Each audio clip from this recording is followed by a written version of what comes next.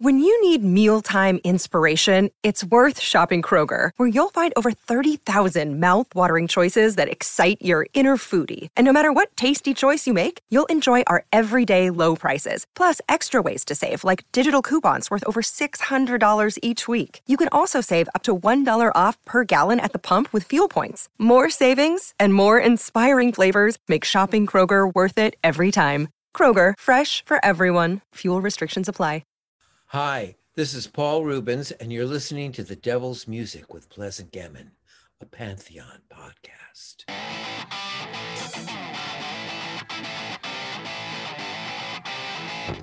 Pantheon Podcasts presents from Hollywood, California, The Devil's Music with Pleasant Gammon. You are invited to join the Hollywood princess as she explores her lifelong pursuits in the occult, sex, love, and that sinful rock and roll. Ladies and gentlemen, step into the dark parlor of Pleasant Gammon as she brings you The Devil's Music. Hi, I'm Pleasant Gammon, and welcome to The Devil's Music, a Pantheon podcast. As the devil himself apparently once said, via the Rolling Stones, please allow me to introduce myself. I'm a rock and roll witch from Hollywood, California. My obsession with music and the occult started at the age of 12 and is still going strong. During the 70s, I was one of the first punks in Los Angeles. I worked at the Whiskey A Go-Go and had a Xerox fanzine called Lobotomy, which led me to writing a rock and roll gossip column in the LA Weekly, which in turn led me to writing for every major rock publication you could think of. In the 80s through the 90s, I fronted 3 bands. I'm a best-selling author with 8 books out and more on the way. For the past 30 years, I've been a professional dancer who's toured around the globe teaching and performing, and you've probably seen me dancing in a number of music videos, feature films, and documentaries. I'm also an actor with several film credits. Find out more about me at pleasantgammon.com. I'm really excited to be a part of the Pantheon podcast network of rock and roll shows. Everyone at Pantheon tells spectacular stories about the music we love so much, each one with a different twist. Find them all at pantheonpodcast.com, as well as on Apple, Spotify, Stitcher, radio.com, Pandora, hell, I just had to say that, anywhere you listen to your favorite podcasts. If you like what we're doing here, head on over to pantheonpodcast.com and share a show with a friend, or I'll put a spell on you. Kidding.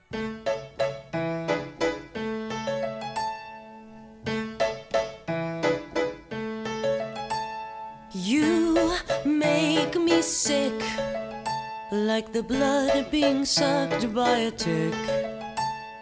Bleed me dry, you're an unswattable fly. You make me puke, pretend you're my friend and you shoot up like a rocket made of wax. I know the best revenge is happiness and some success.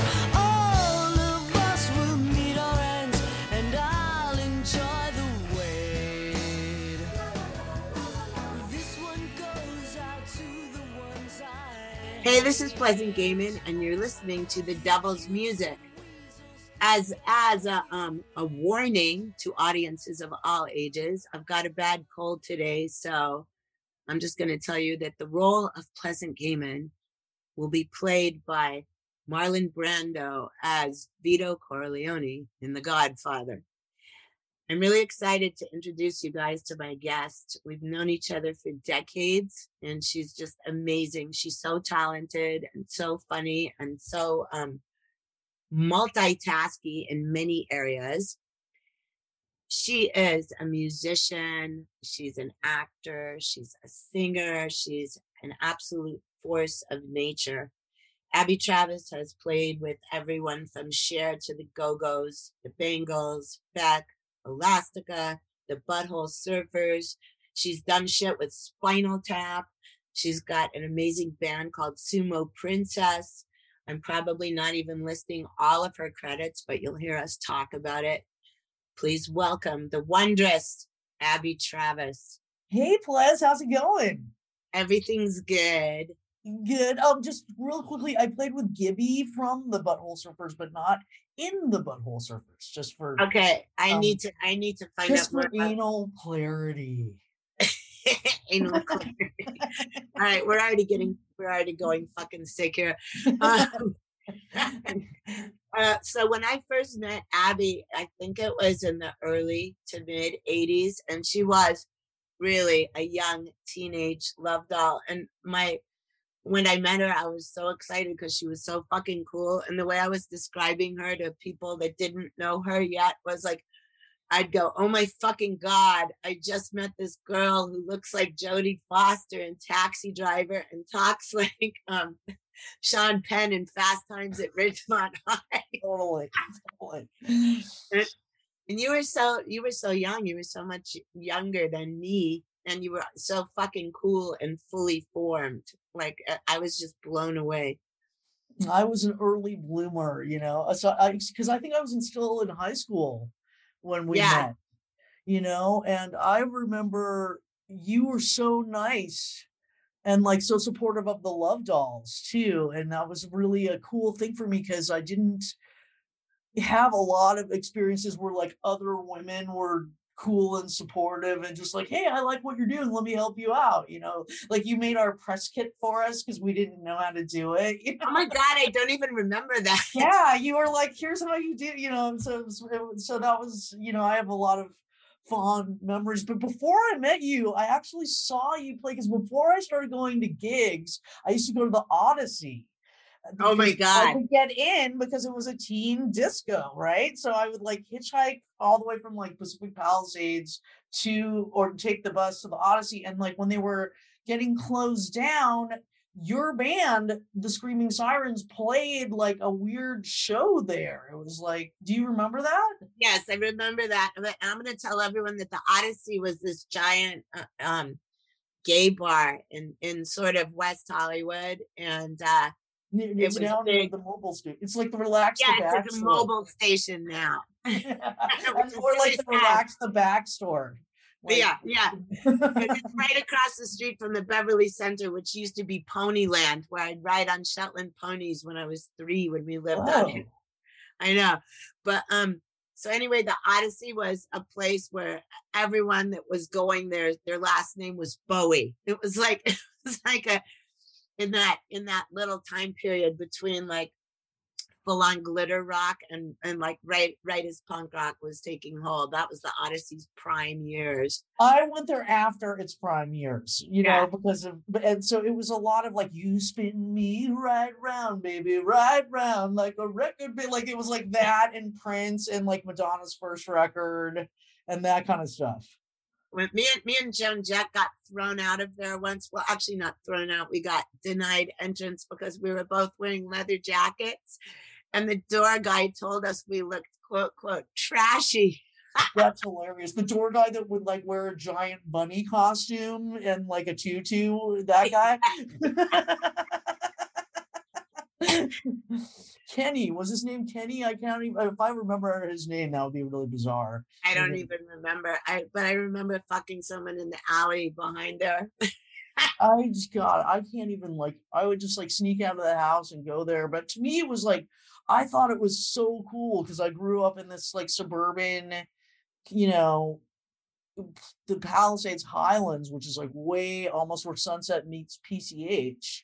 And the first time I went there, I was like, oh, it was like that feeling of listening to like, Diamond Dogs for the first time. Like in a club for me, weirdos, and this is awesome, so I liked it. It was fun.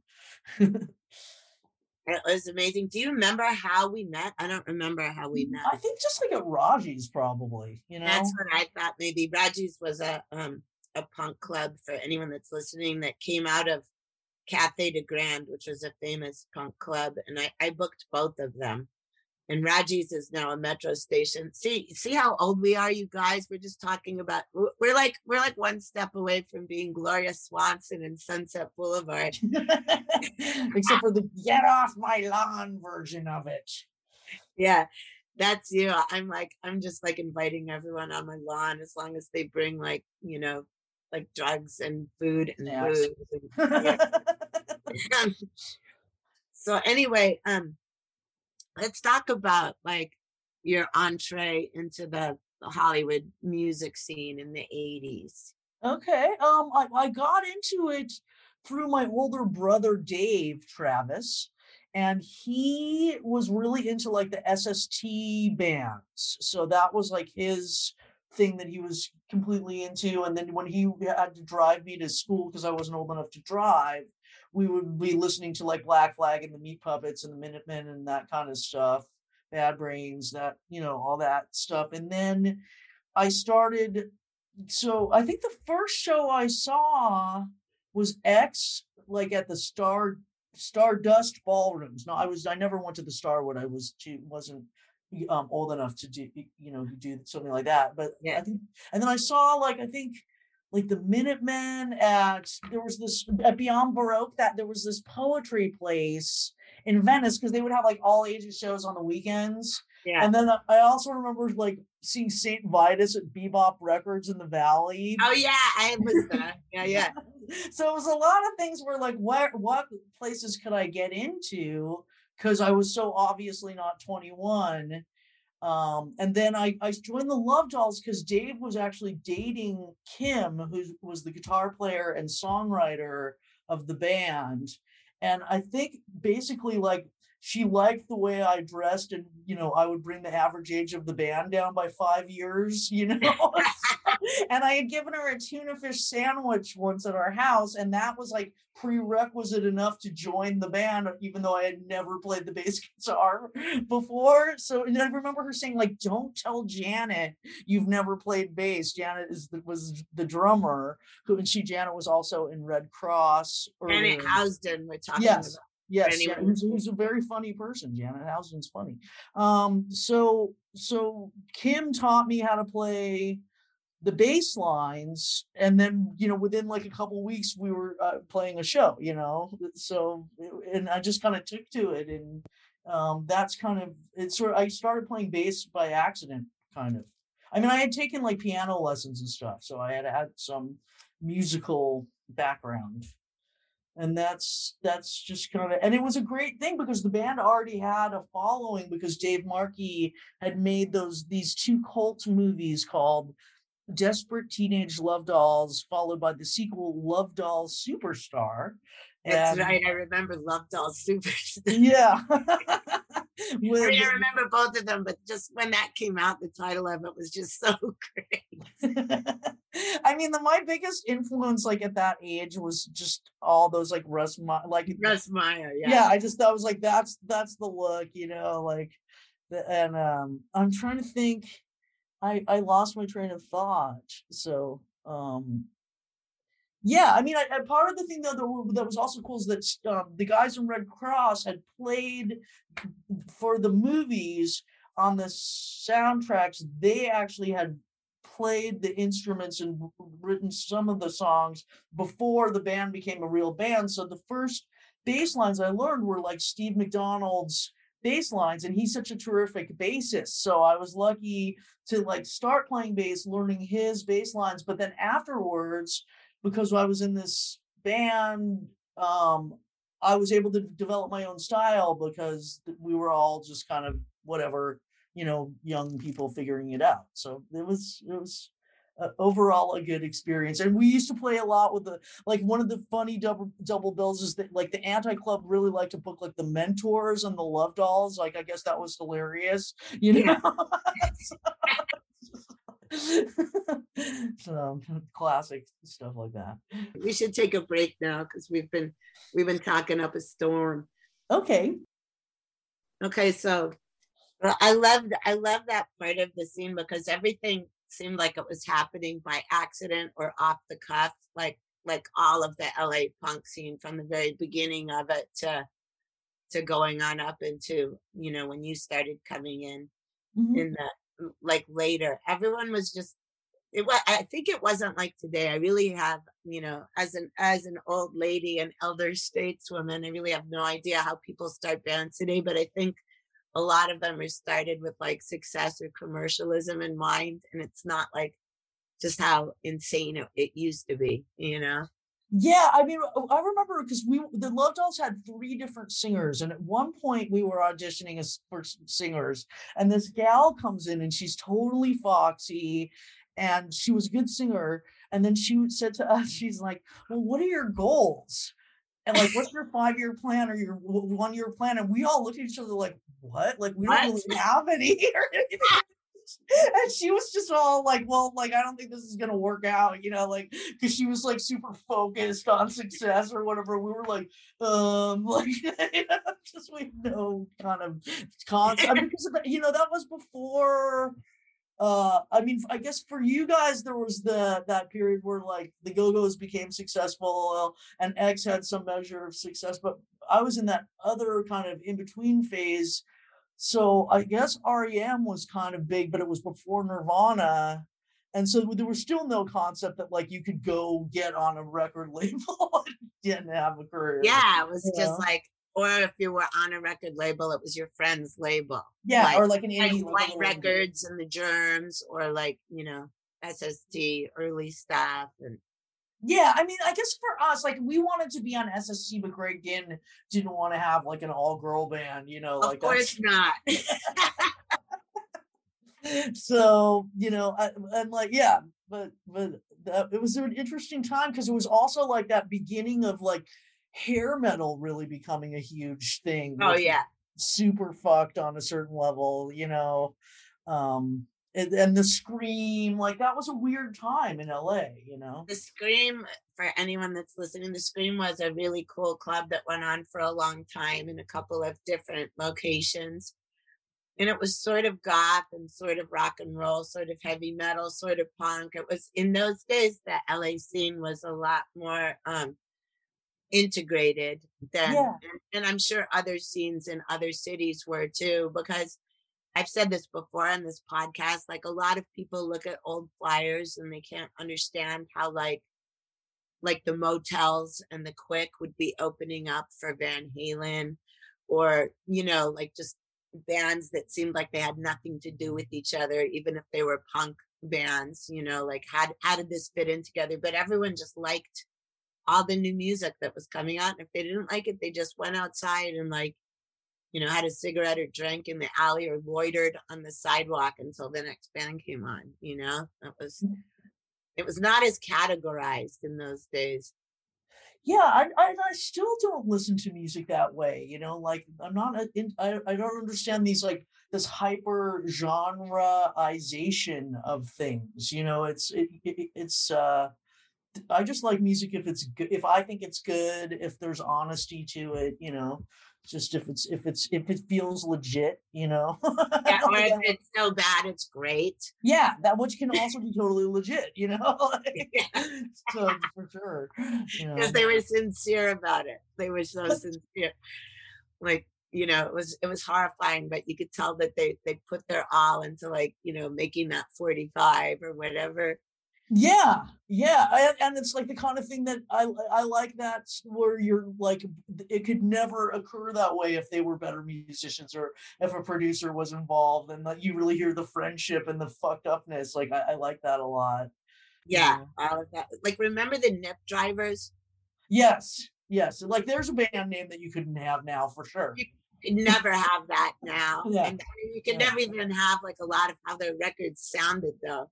Like now with my cold, I could probably sing it really good. We had their 45 that had Waiting for Cindy. Yeah. Waiting for Cindy. I'm just waiting for her. Okay, now I'm gonna have a coughing fit. It said Bob Marley. I've gone from Vito Corleone to Bob Marley. Now like if you were in a movie, you would be a goner. Like the minute anyone coughs in a movie, you're like, well, they're not going to make it. Oh yeah, totally. So let's So you like, wait, were you in Honk If You're Horny with me? You were. You were in the videos. And I did some shows with you guys too. Like I know I played with you guys at the Coconut Teaser. Wait, let me explain to the audience what Honk If You're Horny was. Honk If You're Horny was a fake joke band that Dave Catching from Lords of the Mojave, Eagles of Death Metal, Tex and the Horseheads. Dave and I were in a band called the Ringling Sisters, and whenever our rehearsals got boring or people didn't show up, he'd start playing some like George Jones song, but like Jimi Hendrix style on electric guitar, and I would off the cuff start making up X-rated lyrics.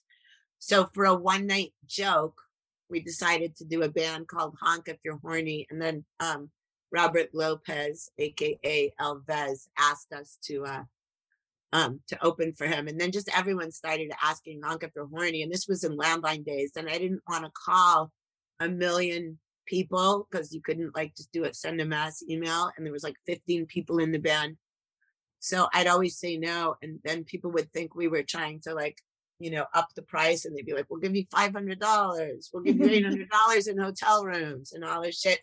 So it wound up lasting a long time, and we had lots of like guest stars, but we were always so fucked up, and usually they were too, that I don't even remember who played with us. I did a couple shows with you guys, and I also did some shows with playing bass in the Ringling Sisters too. Well, no, I remember that. Again, the Ringling Sisters, but Honk If You're Horny, everyone was always on mushrooms or something. Yeah, totally. I mean, and I don't know how. I don't think I did very many shows. I probably did like 2 or 3. You know, no, but you were in that video with also Sean Delir, R.I.P. from Glue. You guys were playing hitchhikers that wound up at the swimming pool party, and we molested you or something. I've never seen that video. I was just going to say, I don't even know what happened to that. I definitely was on mushrooms when we were filming that video, though. I remember that because I remember Rob Zabrecki going like, wow, you're really committing to this character, you know? Oh, yeah, Rob Zabrecki, a.k.a. Fuck Owens. And then the Ringling Sister story I have is funny because it actually goes down as like one of the worst gigs I have ever done in my life was a Ringling Sisters gig. We went down to Palm Springs to play, like, you guys had some music in one of Lauren Hoffman's films. Oh yeah, Bar Girls, that lesbian, like, it was Dinah Shore weekend. Yeah, it was Dinah Shore week, and we did this gig like for all these total golf, like Dinah Shore lesbian women, and they could not have been less interested in the band. And like, I remember at one point Annette sang this really pretty song, and then after the song, like, no one even clapped. It was just like they just were not even paying attention at all, and it was just like silence. It was so brutal. Like that was one of the worst. I mean, the band wasn't bad, it was just not a good fit. That was not a good fit with Dinah Shore. Like, I think they thought it would be because there was a bunch of girls in it. And Annette, that Abby just mentioned, was Annette Zelinskas from Blood on the Saddle. And she was in my band, The Sirens. She was an original Bengal. Annette's got the most angelic voice. So if a bunch of, like, you know, polo shirt wearing, like, super tan, like everyone there was like Martina Navratilova, like, yeah. Like super mullet, like I thought a fucking tennis match was gonna break out doing that. Anyway, but I just want to jump ahead because I need to know about the experience of you playing with Cher. I can't really talk about that because they make everyone sign a specific piece of paper. Okay, well, can't you just say like if you met her or what she was wearing or something? Well, yeah, she looked amazing and wore awesome fucking Cher outfits. You know, I mean that. Like, yeah, like Sonny and Cher show Cher outfits. Well, it was the show. Like I'm sure I can say this because it's like there's video of it. Like it was her throughout the years. So there would be like the Sonny and Cher thing, and then the Believe thing, and the, you know, like leather outfit with the fishnets, with the big hair number, and all kinds of, you know, it was like a greatest hits kind of Las Vegas review. complete with like lots of dancers and an elephant, not a real elephant, but props, and it was an extravaganza. So yeah. But that sounds amazing. She did compliment me on my shoes, which made me happy. That was the most that was talked, but she was like, nice shoes. So I was happy because she's a fashion icon. So oh yeah, totally. So let's listen to some Clickbait by Abby's band Sumo Princess.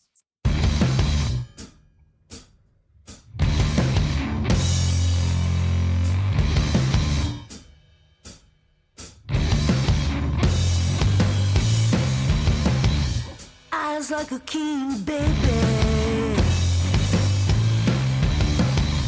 filter for the sick and lazy. All she knows is the whispering mirror on her phone.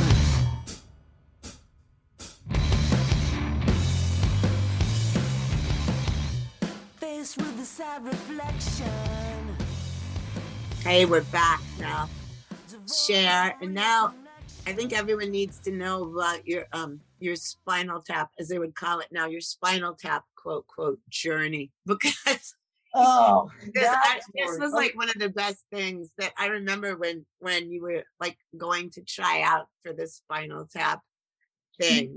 Okay, I'll try and keep it. I mean, this story could take the whole podcast, but they were, as a publicity stunt, they were going to try out drummers at the LA Coliseum because obviously their previous drummer had died. So there was an ad in like the trade papers, and my friend from college was like, she worked at like Premiere Magazine. She's like, I don't know if you'd be interested in this, but there's an ad here, and it looks like Spinal Tap are doing drummer auditions. So my boyfriend at the time was a drummer.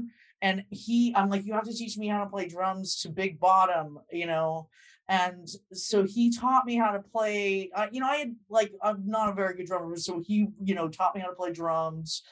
And then I ditched music school. I was going to music school at the time. Wait, what year was this? This was probably like 90, maybe. Yeah. I think maybe 91, I think 90, I think I'm going to go around there. And I got a fairy costume. I went to Palace Costume because one of my friends worked there and rented like fairy wings that were really good, and just had this totally insane fairy costume. And they were only going to let the first 50 people in, but I was standing there with this insane costume. So I hear over the walkie-talkies, like, all right, bring in Tinkerbell, because the whole thing was a publicity stunt anyway. So then we went and I waited to do the auditions. And sadly, though, when I got to the kit, it had a double kick pedal, which I didn't know how to use. And so I did not get to be the guest drummer, because I kind of showed, the band was rooting for me, but I kind of showed it pretty hard on the drumming. But then the manager called me up and she's like, well, we're not going to hire you to be the drummer, but we'd love to have you in the show as a fairy, And I'm like, great, so she's like, they're like, just come to the sound check at the Universal Amphitheater on whatever day it was. And it was also funny because even the auditions, some right-wing friend of my father's calls him up at 7 a.m. He's like, Larry, your daughter's on CNN right now in a fairy costume. And then I had lots of good blurbs.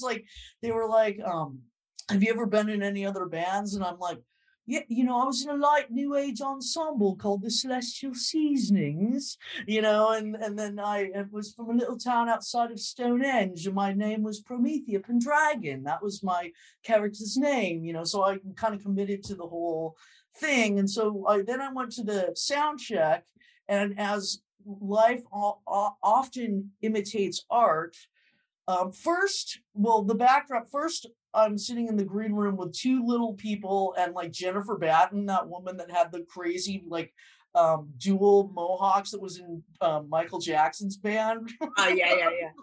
So that was totally surreal already, And then the band's like, well, what do you like, Promethea, great to see you, what would you like to do? And I'm like, I'll dance around during Stonehenge. And they're like, okay, great. So we just run it there's the two little people in monk costumes or elf costumes or something, and then I just did this like ballet thing. But then the drummer for Spinal Tap actually, whilst walking onto the drum riser at soundcheck, falls down and breaks his ankle in real life. For real. So that like totally happened. And of course, like I'm sitting in the green room, some tech or like road manager guy comes in and he's like all freaked out, and he's like, I forgot the drummer's name. Excuse me. I forgive me. They're like, such and such just broke his ankle, and of course everyone starts laughing. So what they did is they got Chad Wackerman, who was like one of those guys that played in like Frank Zappa's band, like super muso guy. And he came and like literally played the whole show, having never rehearsed it ever, So then the night of the show was wonderful. Like I did my dance, and it was, I wish that was in the days before everyone had video, or phones, because there's no video of it. So that was kind of a bummer. But then I wound up going to Phoenix with them for the next show. And it was really wonderful to I got to have lunch with them, and just they were so smart and so funny. And like finally Christopher Guest broke character when he was sitting at lunch, but the whole rest of the time he was just Nigel the entire time, whereas the other guys were like themselves. But and so that I just was so thrilled to get to hang out with those guys, because they're just legendary, awesome comedians.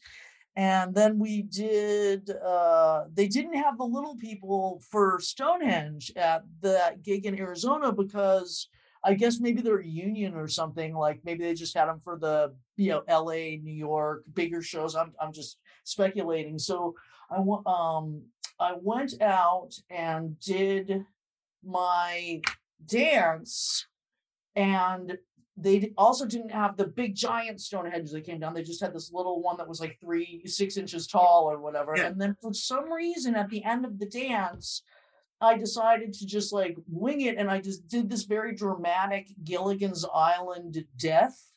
At which point, David St. Hubbins and Nigel Tufnell came over, and they tried to like lure me back to life through guitar noodling. So they'd go like diddly diddly dit, and then I'd like lift up a limb or my waist or whatever. But I never really got all the way up. And then without missing a beat, and none of this was planned at all, Christopher Guest walks up to the mic and he says to the audience, he goes like, "Well, the fairy has died.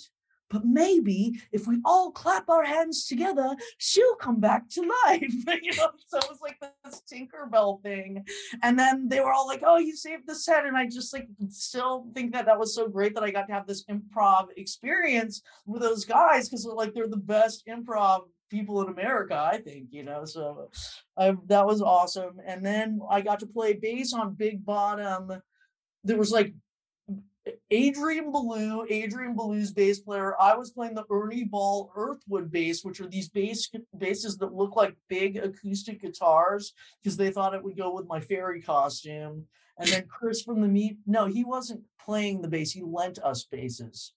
So that was just my awesome Spinal Tap experience that I've enjoyed. It's a fond memory. Very fond.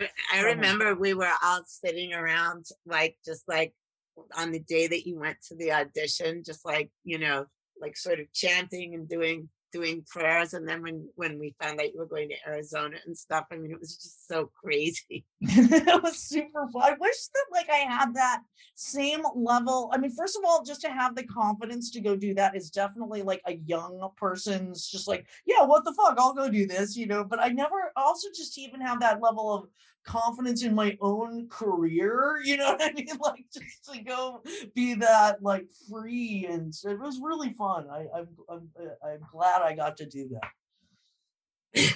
Yeah, that was just fucking amazing. So and to this day, Michael McKean calls me Promethea. It's great. Promethea, I know. Yeah. I didn't realize that was your fairy name. That's such a good name, especially the Pendragon part. What? I'm sorry. Especially the Pendragon last name. Yeah, well, I love Arthurian legends. So. No, I know, but I mean that's like that's so like kind of opposite rock and roll, unless you were in the early version of T-Rex or something.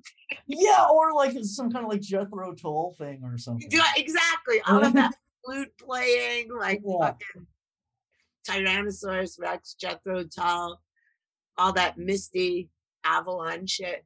I like that stuff. Oh, I love that shit. Yeah. Anyway, so let's go. I'm just jumping around here because I know everyone wants to hear about all the insane like band experiences you've been in. So let's talk about when you started playing with the Go-Go's. I started playing with them. I can't remember what year it was actually. It was sometime in the mid 2000s, like maybe. I get that whole. Was it after Paula Jean?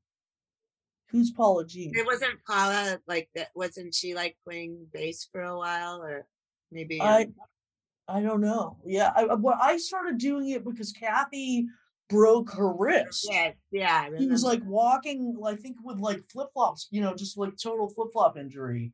And so they needed someone to come out. Like a lot of the gigs I've gotten are always these sort of like pinch hitter, like our bass player is ill or has broken something or, got arrested or like, can you learn our whole set in like 2 days? And it's like, sure. Like that's how a lot of work I've gotten is like that for some reason. And, so that was kind of how it started. And then they, I just kept doing it for like 6 years. So that was a really fun job for me. It was one of the few, I think that and like the Eagles of Death Metal before everyone went, not everyone, but before certain people in that band went super wackadoodle. That was another band that I really felt like I could be myself and I didn't have to like have professional face on, you know what I mean? Like, yeah. It's like, I'm kind of nuts, but so are the Go-Go's, you know what I mean? Oh yeah. No, so, I mean. So yeah, I knew Jane and stuff and Gina and I actually think I went to Char's wedding, so yeah, I really enjoyed working with them and I love their music and I really approached it from a place of being a fan, like they were pretty cool about like, they were like, you don't have to play this exactly the same way as, Kathy plays it, but I went in there thinking like, well, I'm going to play this music the way I would like to hear it as a fan, because I am a big fan of the band. And I remember getting Beauty on the Beat on cassette when I was in, I think like 6th grade or 7th grade. So that was exciting for me to go from being like one of those little girls that like we all liked at like Paul Revere Junior High School, like This Town, because it was so like LA, Yeah. So it was really exciting to get to play with them because I love their music. They're a great band. Yeah, and they're all as crazy as you or I. Yes, absolutely. In that fun girl way. So, okay. So speaking of crazy, tell everybody about the Butthole Surfers, but I think we should take a little break probably. We're going to take a break to get high for a minute before we start. Exactly. I'm like, fuck, I gotta go get some coffee. Okay.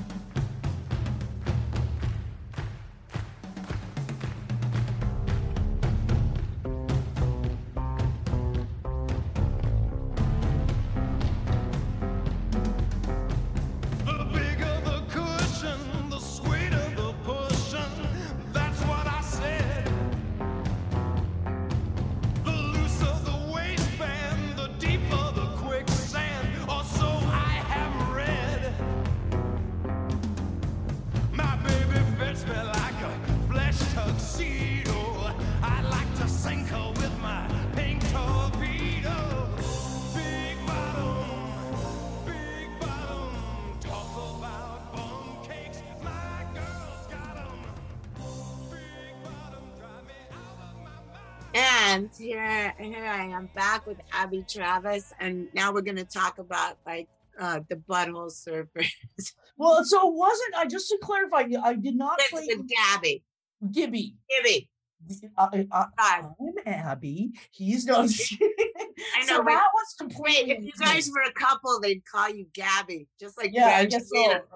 or like, yeah, that was totally insane. And like, I just remember before, this is name dropping but funny, like before, when I decided, like, Gibby had a solo project called His Problem, and it, you know, was not ironic on any level. And like, I remember I decided to do it, like, Exene comes up to me, she goes like, I just want you to know, I think it's really cool that you're doing this, but if you have to leave the tour, no one will blame you.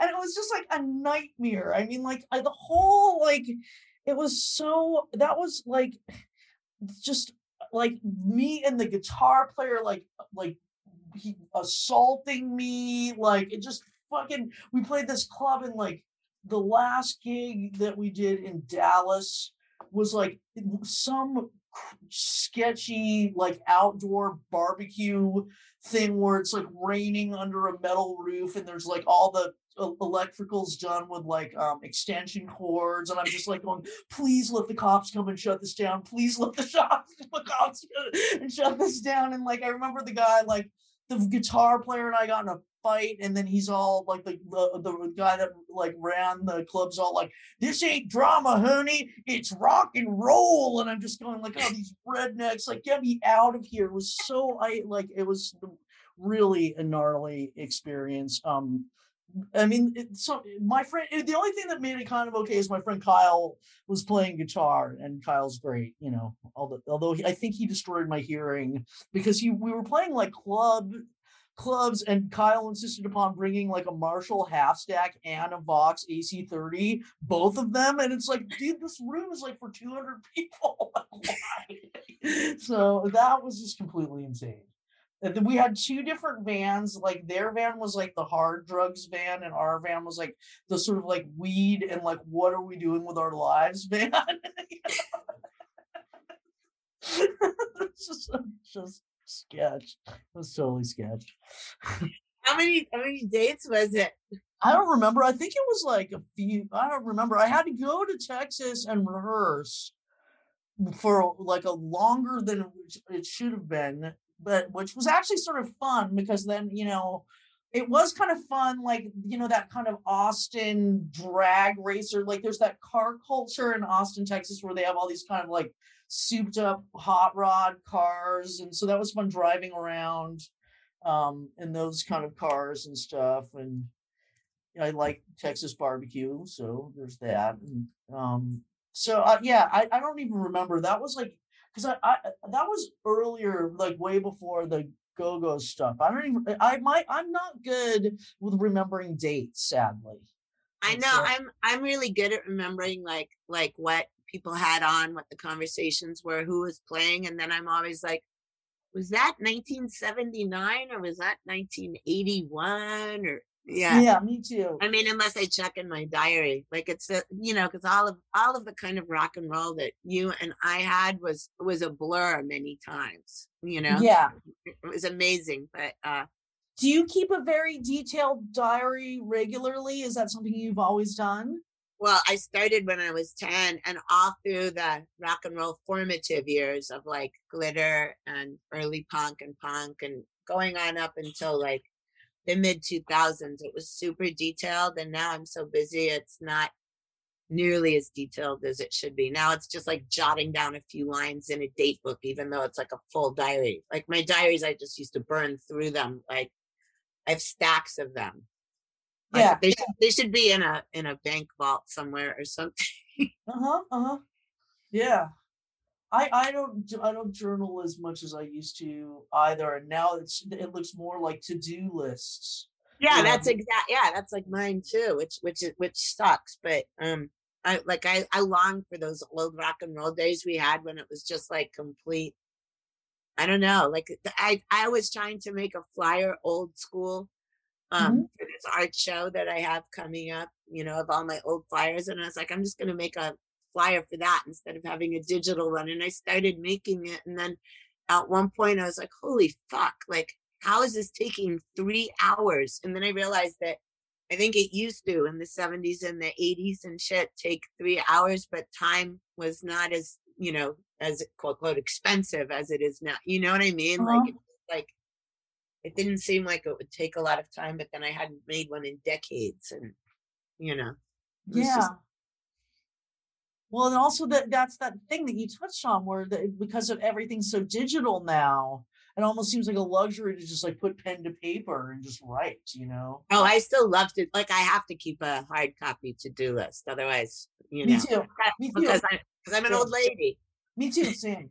And I still learn, I guess it's like maybe a generational thing where like, if I really want to learn something, I write it down 5 times, you know? It's just like. No, but that's even not generational. I mean, I think that's since like caveman. I mean, that's why there was nursery rhymes and shit. Mm-hmm. You know, if like, if anything was like chanted out loud or someone sings it, it'll stick in your head. Like that. Yeah. Like the whole, like I could still sing you like the whole Gilligan's Island theme or like commercials from like the olden days, you know, because like it just gets in there like an earworm. Absolutely. I remember I did Christian Hoffman's husband Justin is a playwright. Yeah. And he's had me like in a couple of his plays, and you know, I have no training in acting, and I just remember asking one of the actors, because they actually know what they're doing, you know, I'm like, how do you remember lines without music? You know, like, because for me, it's, you know, if there's a melody, no problem. But that was like and they just thought it was so weird that I didn't know how to do that. But, you know, it was just this thing of like, you just have to start at the top, read it, and then read it again. But it was so much harder without the melody to remember. I know, that's because you're a musician, yeah. You know? I mean, that's, yeah, but that also always helps. So tell everybody now, I think we've covered like a lot of your past stuff. Let's talk about what we didn't cover our insane trip when I was in Helvet and you were covering... Oh my God. Okay, how could we not talk? Okay.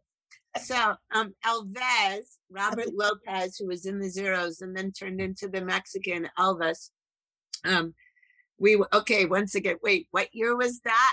That was sometime in the 90s, and it was like, it was a big, like, it was Elvis Week in Memphis. It was Elvis Week in Memphis, and it was an important, like, anniversary. It was like, you know, a round number anniversary of Elvis's death, which is why I wanted to go really badly, because I'm not really good at like the dance moves for the backup singing, you know. And it was so, but like just as like on an anthropological level, I was like, I've got to check this out. It's going to be so fascinating. And you of course, in consummate Plez style, were working on several angles. Like you were writing about it for the weekly or for some magazine, but you were also had some belly dancing gigs too. At the same time. I had other belly dancing gigs, but also Robert Elvis hired me because he needed a costume change, and then I was belly dancing in the Elvis show to Little Egypt. Ah, that's right. And so he could change his costume. So anyway, Abby and I both wound up going to Memphis for Elvis Week, which was, you know, fun. If you guys haven't been there, the second you're getting off the airplane, there's the luggage thing. It's like a million Elvises from every fucking era of Elvis. You know, there's like the 68 comeback Elvis getting a bag off the carousel. There's like that's all right, Mama Rockabilly Elvis, you know, I mean. And then there's multicultural Elvi, you know, there's like Peter Singh, the Sikh Elvis. And he was great. Peter Singh. Peter Singh was awesome. I remember him. Wait, when we went up to him and said, I heard the news, there's good raga tonight. He said that to him, and he started laughing. And then, the other great thing about Elvis Week too, which Abby and I discovered, is you could go into a ladies' room almost anywhere, and there'd be two or three or four or five really old ladies like washing their hands or putting lipstick on, talking about like when they made out with Elvis in 1959, or like when they went home with Elvis because they were visiting Vegas, and all these old like Southern ladies just like telling like nasty, awesome sex stories about Elvis in the ladies' room. I remember sitting in a stall just with my ear. I was like a cartoon where you hold like a glass up to a wall. I didn't want to get out of the stall because I didn't want to stop hearing their stories. They were like, oh, well, I didn't like the way Elvis kissed. I mean, he was handsome, but, and someone else, oh, I loved it. And I told him I was 17, but actually I was 14. I mean, shit like this going on everywhere. And so Elvis brought us there. Abby was playing with Elvis. We went to the show. I was singing. I was an Elvis. Yeah, you're an Elvis. But so then my friend Bobby from Memphis, yes, said he had to bring us to a place outside of Holly Springs, Mississippi. And this is a famous and legendary, and I might add illegal, blues club called Junior Kimbrough's. And we kept saying, juke joint. Yeah, it was totally a juke joint in this old cement church. And the directions we had to go to it was take Highway 4 until it turns into a dirt road and you'll hear the music. That was the directions. So we're driving down this unlit like Highway 4 for miles and miles outside of Holly Springs, Mississippi. And then seriously, as though it was the beginning of some like major motion picture epic about the South, we started hearing like blues coming from way across the fields. But then we started seeing these crackheads coming up that look like they look like this is going to sound terrible and racist, but they look like an escaped slave in an Oh Brother Where Art Thou movie. Like they were wearing overalls with no shirt with like one strap down, and they were prying the doors of all the cars that were parked, you know, on this tiny one-lane highway that were obviously going to Junior Kimbrough's because there was nothing else there except forest land and pastures. And they looked insane. Their eyes were like rolling in their heads and they were covered in sweat. And so we're driving in there, and then Bobby from Memphis parked, and he took me and Abby's hand. And the second we walked in, this guy looks at Abby and says, "You sure are one good-looking white individual."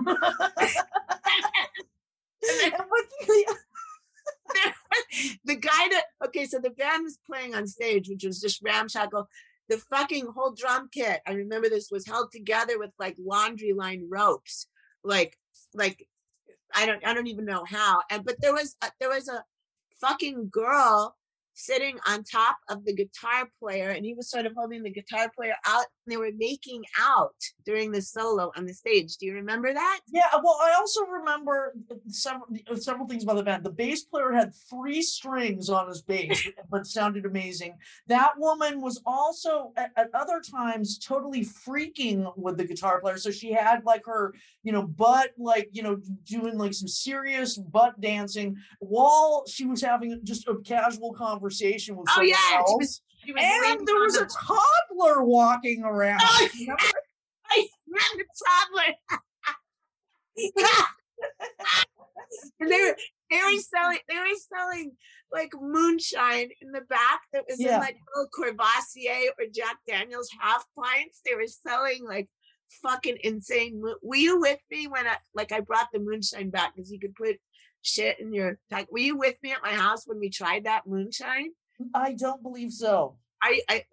You might have been, because you might not remember it. I remember after the blacklight, after this dive bar, if it was after the blacklight, which was we drank some moonshine, and then I remember waking up on my living room floor, and it was like Jonestown with 4 people on each side of me, like we were all passed out in a line. Speaking of just, oh God, that place, and poor Bobby, like, and I also just want the listeners to know that, like, I prepared to go to this place by taking all my stage makeup off, was wearing like a t-shirt and jeans. Pleasant, however, still had all of her belly dance makeup on and was wearing like a midriff exposed, like I Dream of Jeannie kind of shirt. Like, you were just like, fuck it. Like, you've always had this like kind of like mystical like ability to go anywhere and just everything's cool, I don't know what it's like. It's your superpower, I think. This kind of like, not cool. Like, I'm cool, but like everything's fine. Yeah, everything's gonna be fine. Yeah. It was, and I still somewhere have this sign from the snack bar at Junior Kimbrough's, which I stole mainly because it was written on the side of cardboard boxes, but it was like, that was like shot moonshine. And then it was trying to say pickled pig's feet, but it said picker pig's feet. Everything was misspelled. And there was all these like paintings all over the wall that someone had done that, like, if they would have made it into a gallery in New York or LA, would have been like the new folk artist, because it was like portraits of people like Diana Ross and Oprah Winfrey, but they all looked like they had like this Tyrannosaurus or vampire teeth. They all had like really sharp fangs and like manic smiles, and they were just done on like cardboard and pieces of wood. They were so good. That place was so great. The music in there was so good. Yeah, the band was amazing, and I mean that whole trip. Like we went to Elvez. Were you there when we went to Al Green's church? Yeah, fuck yes. There was like Elvis impersonators in Elvis drag at church, like at Al Green's church, and the choir was amazing. They were so good. They weren't that amazing. Like that was like one of my first bonding things with Christian, whom I wound up working with a lot over the years, but I met him on that trip, because like there was one point where me and him kind of looked at each other while they were like, I think it was one of the younger choirs, and he's like, I'm not sure they're intending this harmony to sound this satanic, you know. That was just an epic, like, and we went on that riverboat ride, you and Christian and I. That was super fun. There was a rockabilly Elvis riverboat ride that was full of like English teddy boy couples and like older people, and that was insane. Yeah. And then we went to some other dance club where I was dancing with this guy that was kind of like a hairy Tupac Shakur look-alike. But he's so hairy. That was a great trip. I know. We're just scratching the surface here. Abby and I could go on and tell horrifying stories. Let's see. We can, is there anything, let's talk about Sumo Princess for a minute, but we'll come right back.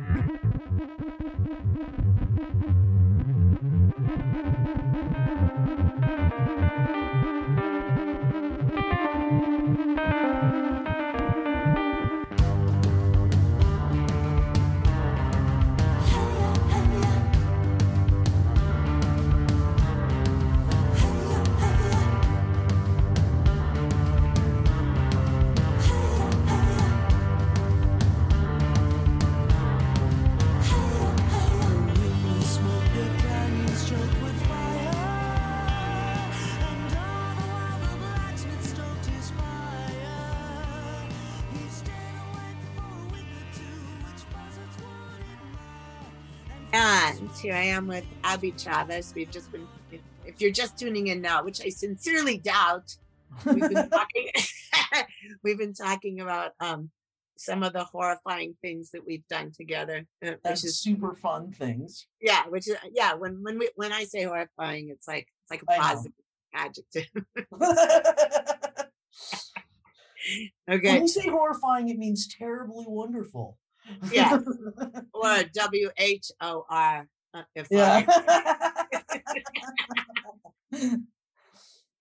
But you sure are one good-looking white individual. Tell us about Sumo Princess.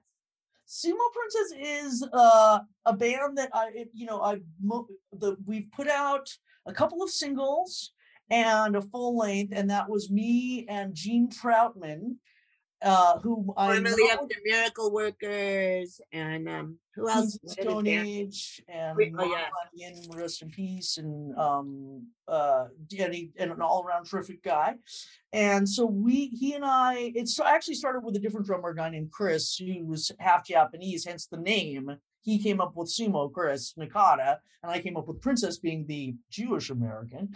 But the name stuck. And so Gene and I we did a little bit of touring and that music is very different from the music I used to do previously to Sumo Princess. Almost all the songs I've written whilst playing piano. And Sumo, it was more of a response to kind of like all the years of being a professional musician. And I wanted to get back to doing something really primitive and kind of more avant-garde and inappropriate and brutalist. So it's just bass and drums, but I'm playing through all of these crazy effects and singing. And it's a little more third person than some of my earlier work too. Like I often channel different characters, not really on purpose, but it happens. So it's a lot more sort of like hardcore or rocking or whatever adjective. Just so you guys know this, we're watching each other on Zoom, and she just made the devil horns when she said that. It's more this, like, can you hear this?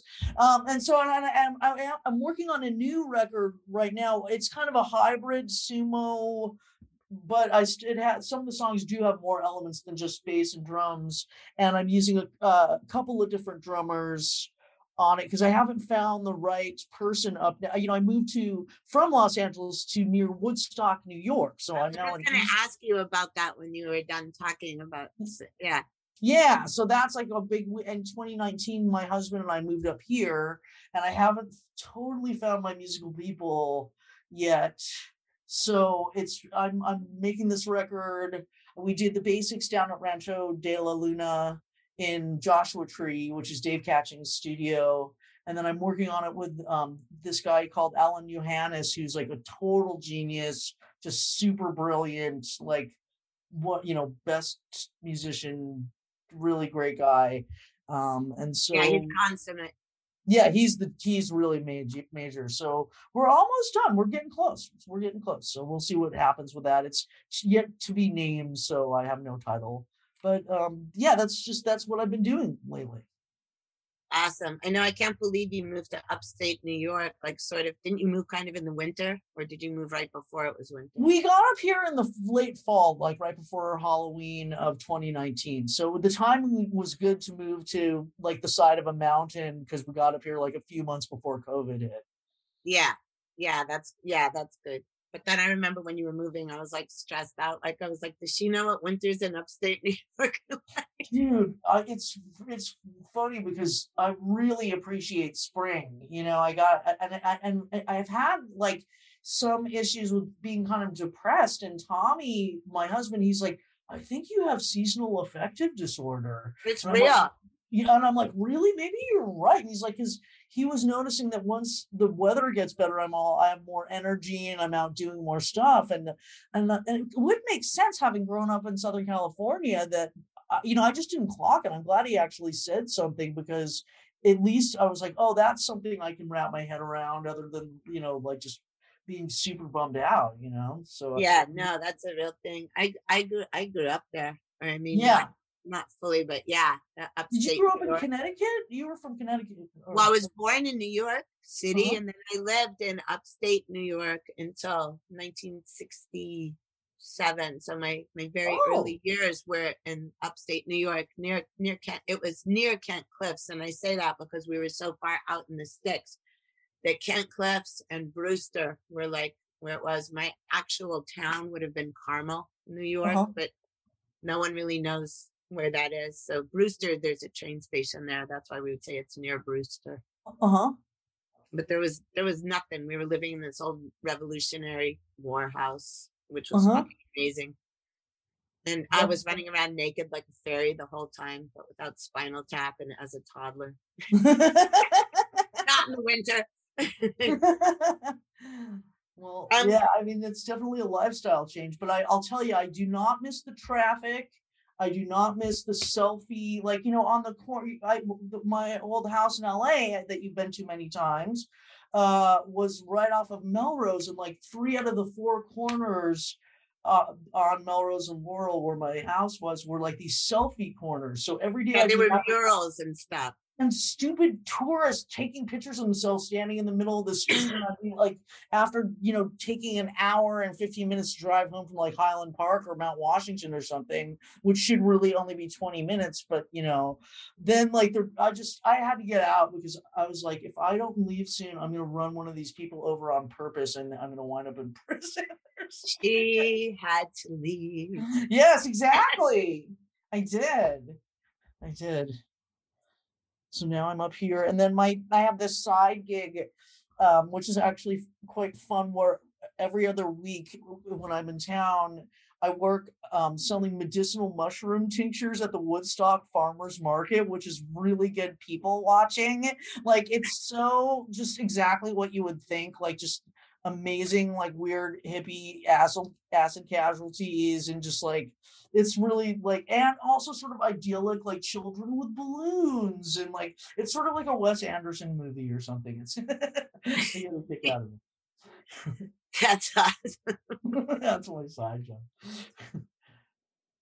Well, so are you coming out to LA or playing anywhere where in the near-ish future, now that stuff is a little more opened up? Is there anywhere you're going that our listeners could know about, or nothing yet? No, nothing yet. I'm just working on this record, and then we'll see what happens. Then you guys can look at abbytravis.com and sumoprincess.com. Yeah, or it might be sumoprincessband.com, because they're probably a sumo princess, like a doll or something. Or PrometheaPendragon.com. No, I don't have that yet. So anyway, you guys, that was Abby Travis, the amazing Abby Travis, and seriously, we just barely scratched the surface of everything, because we could have gone on and on. That's true. But thank you for so many years of such wonderful friendship, and I love you very much. I love you too. Anyway, you guys, that was Abby Travis, and I will see you next time on The Devil's Music.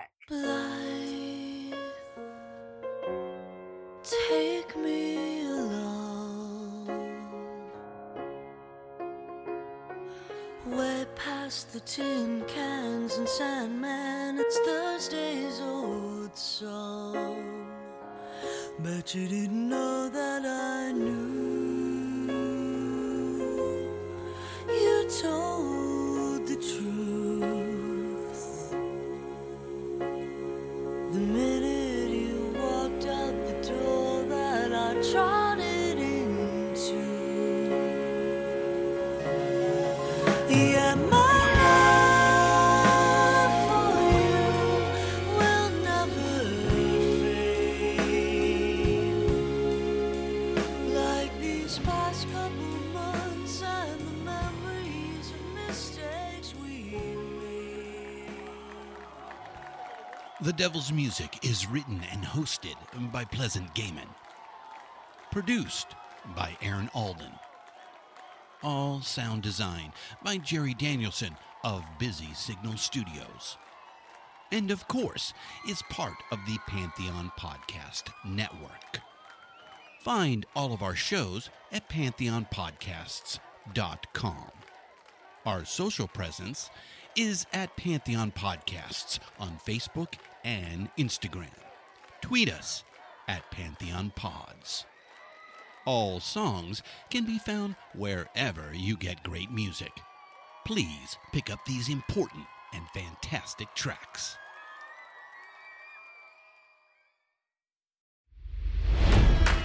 It's NFL draft season, and that means it's time to start thinking about fantasy football. FantasyPoints.com features industry-leading experts and prognosticators using proprietary hand-charted data to help you score more fantasy points. FantasyPoints.com is the place to go for whatever kind of fantasy football you play. Whether you play fantasy football, daily fantasy sports, or do a little bit of everything, Fantasy Points has the meticulously researched content to guide you to victory. And why wait for the fall? Fantasy Points also covers the new spring football league, the UFL. Join the guru, John Hansen, Scott Barrett, Joe Dolan, and other massive names in the fantasy football universe with an exclusive offer. Use code Pantheon for 15% off any Fantasy Points package, including the all-in package, with access to every article, tool, and data nugget that Fantasy Points has to offer. That's FantasyPoints.com and code Pantheon for 15% off at Fantasy Points. FantasyPoints.com, code Pantheon. Score more fantasy points.